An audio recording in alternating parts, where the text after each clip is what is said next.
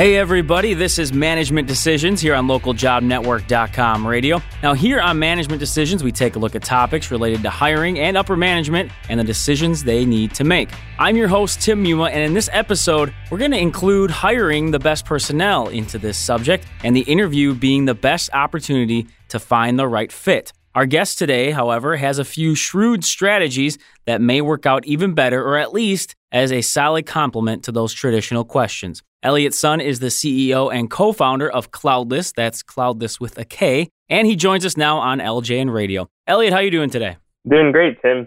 Excited to be here. Well, we're glad to have you on. And of course, the interview being such an important aspect of hiring that best fit, the right candidate for your company. But I want to start off with just asking you in general, before we get to those detailed strategies you have, what are you really looking to assess from that interview that maybe you can't from other aspects of finding that right candidate? Sure. I think the first part of assessing any candidate is looking at the information that they actually send you, which often includes their resume. But the resume actually doesn't really tell you that much beyond a timeline of accomplishment that the candidate has done in the past. Mm-hmm. So it's really hard to assess their ability to get the job done while at your company, to handle the responsibilities that you're going to give them, as well as a culture fit with the team. So is there anything that within an interview would immediately eliminate somebody from contention? I mean, something they could say or do that you would just have to move on from immediately? Yeah, it's actually pretty hard to nail down one thing that would make me move on. I would say fluffiness in general, just beating around the bush. Okay. Probably not a particular set of words that would make me move on, but any kind of beating around the bush. All right, makes sense to me. Well, let's get into some of the details as far as what your strategies are or have become as you're looking to interview people and what might be something our listeners could utilize in their own organization. I'll let you sort of just start us off. What's one strategy, again, that you like to use in those interviews? Yeah, I think the first thing right off the bat is I'd like to connect with the candidate on a personal level. With us, we have a pretty small team, less than 15 people at this point. So it's really important that the person that we bring in can not only function in terms of filling their responsibilities and the day-to-day, but also fit in with the team. So one thing I really do like to ask is what their favorite ice cream flavor is. And it's actually pretty funny how often someone will think, oh, it's an interview, so this must be a trick question. Right. And they think of some really elaborate explanation to explain what their favorite ice cream flavor is. But really, I'm asking that for just that. I want to know if it's chocolate, vanilla, mint chocolate chip, just to be able to connect with the candidate on a personal level and get them to feel comfortable in the discussion rather than really, really uptight and stressed out, since it is a job interview. So is it a red flag then if they try to analyze too much what their flavor means or why they chose it? No, not necessarily. Okay. I mean, I think it's a lot of people do stress out a little bit about job interviews, and especially if you don't know the person who's sitting across the table from you that well. Right. Anything they throw at you is potentially an evaluating question, right? But I like to get people to feel a little bit more comfortable first. If they do start out with an analysis, I smile a little bit. I mean, I listen to it. I mean, it's always really interesting to see what people come up with. But in the end, I do get them to tell me whether it's chocolate or vanilla, just to get them to feel more comfortable. What's another strategy you like to use to really get to know that candidate and see if they are a good fit for your company? The biggest thing is definitely still the ability to fill the function. Mm-hmm. We need to know that the person that we're bringing on can jump right in and take care of business. We don't want to have to handhold someone or educate someone through the process, especially since, again, we are a small company, so everyone needs to be contributing 100%. And we found that the only real way to assess talent is by giving them a project-based interview. Okay. So whether it's a technical or non-technical role, everyone goes through some kind of project. Do you find ever that a candidate feels like that's just too much time to commit? I mean, how long are we talking here if you're looking at a project-based interview? These projects can range from a couple hours in the case of engineers. Non-technical projects can range for up to 2 weeks. Okay. So we do give the person, we do tell the candidates up front that this is something that they'll expect if they want to go through an interview with us. Okay. So it is an expectation going in. Is there any concern that maybe the dynamics are a little strange because obviously your current employees know what the situation is? It's sort of this trial run. Do you think that affects really being able to understand if they do work well together. Maybe they're easier on this person or they're harder on this person. I don't know if you've ever looked into it that deeply, but just something that popped in my mind. Yeah, it's definitely a concern, especially the first couple of interviews that we had to do were a little bit rougher. I mean, it definitely took us a little bit of time to smooth out the interview process. So it's not something that you can just jump straight into and expect success. It took us maybe 2 or 3 interviews to really nail down a good process that we felt comfortable with as an entire team. Oftentimes, I will have to admit that we do push the candidates a little bit harder. Sure. I mean, that it's a good way to also see how they react to tough situations. The other question I had about it, and maybe it's just I always have stats in my mind, small sample. People think, okay, well, and I understand in an interview you're doing none of this, but even with this project-based idea, is there a thought that, okay, they can be good in the short term, but you don't know if they can handle it? Are you more looking at what they could offer in terms of potential? How do you handle that thought that they're obviously focused on a short time period versus the long run? It's definitely hard to evaluate the long run. There's no perfect interview. Sure. The best we can do is see how they function on that specific project. There are definitely things within that project itself, not necessarily in terms of the content, but say the problem-solving abilities that they show, or their ability to be resourceful and ask the right questions, and interface with the right teammates in order to get the job done efficiently, that do indicate what they're going to be like in projects down the road. But the best we can do, I mean, it's way better than just looking at a resume.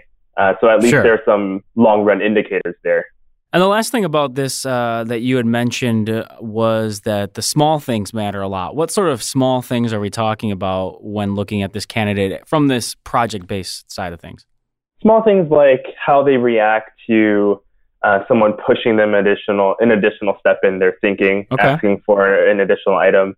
It could be like a small reaction, right? It could be the way that they look away from you, or the way that they fumble around and trying to find the right answers. Just some reactions to the questions that you're giving them. It could be anything, really. Well, I think to your point, the key is just being able to actually see them in that environment, how they react. It's probably an indicator that is how they are in general. So I think it makes a lot of sense if you set it up that way for those candidates. How about that third thing that you've mentioned in the past about a strategy you like to use as far as interviewing? Yeah. So communication is really key for us. The ability to not just communicate with the team members, that's obviously incredibly important on a day-to-day level, but also the ability to communicate outside of the organization. One of the big things I like to ask during an interview is, explain to me something that you're really, really passionate about, like your favorite hobby, maybe it's a sport that you really like, and tell me about it as if I didn't know anything about that subject at all. Okay. And really what I'm trying to tease out here is, if you can't explain to me what your favorite thing in the entire world is, how are you going to be able to explain to me like the small things that happen on the job that I know are not going to be your favorite thing in the entire world, right? I mean, if it does, that's awesome. But let's be a little bit serious here. It's likely not going to be your favorite thing in the entire world. So really, I need to know that they can communicate stuff that they're passionate about. And those are indicators of them being able to also communicate to us as a team, to communicate to our users, our partners, to market the company externally as well. Do you see it as a bonus if they do mention something about your organization or something that you guys do or what they would be doing as being a passion of theirs? Or do you see that as maybe a little bit of kissing up in that sense? I think a good balance definitely needs to be achieved. Okay. I do think there are a lot of candidates who do try to kiss up. And when you overly mention the company or you show that you've done a lot of research, it's good to a certain point, but then you really have to focus on your ability to convey your skills and your passion for other things as well. I do think that for certain roles, let's say a marketing role, for example, where you're handling a lot of different social media. If you mention something about how you're really passionate about social media and you've done social media for other organizations and you've been testing things here and there, and that's really become a passion of yours, then that does relate to your role and my company. But I can also tell that that's something that you would really love, regardless of whether or not you were actually working here. Right. Are there any other little strategies you like to use that maybe aren't necessarily traditional or something that you feel has worked out well for you guys? We like to do short interviews with every single person on the team. Okay.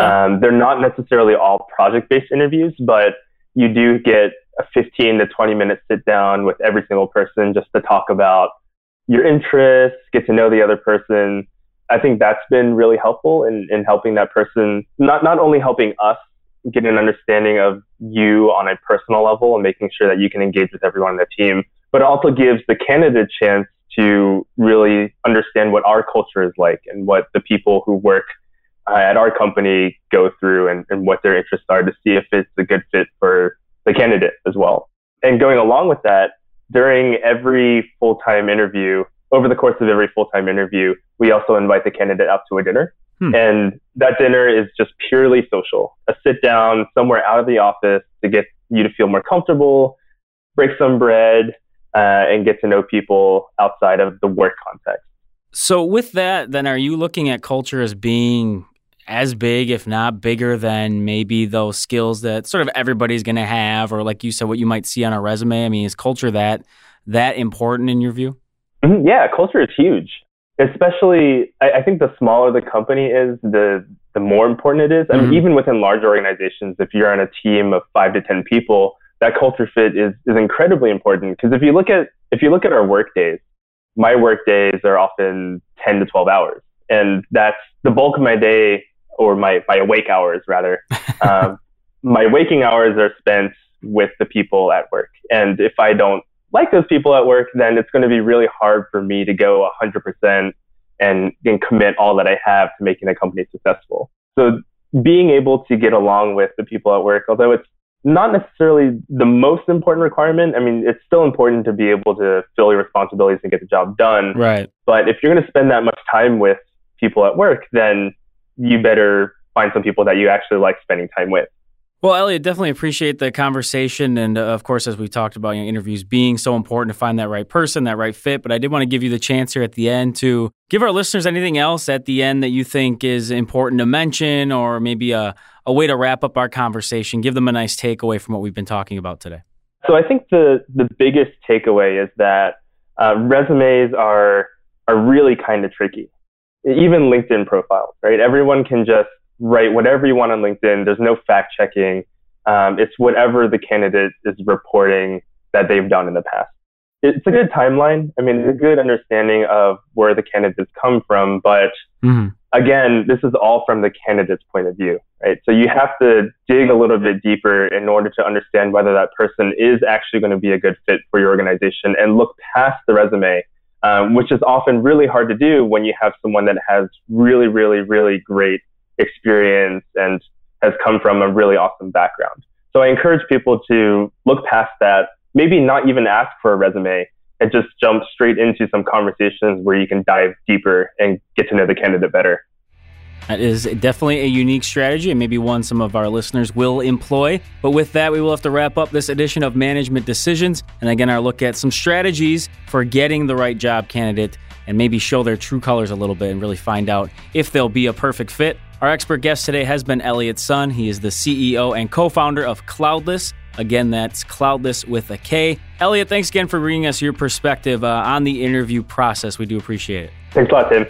And of course, we always want to hear from you, the listeners. So just shoot us an email to ljnradio@localjobnetwork.com. If you have any comments, questions, or suggestions, you can also find us on Twitter @the LJN. You can also use hashtag LJNradio. Find some conversations there. Leave us a question or comment. We do always appreciate that. For everyone here at LJN Radio, once again, I'm your host, Tim Muma.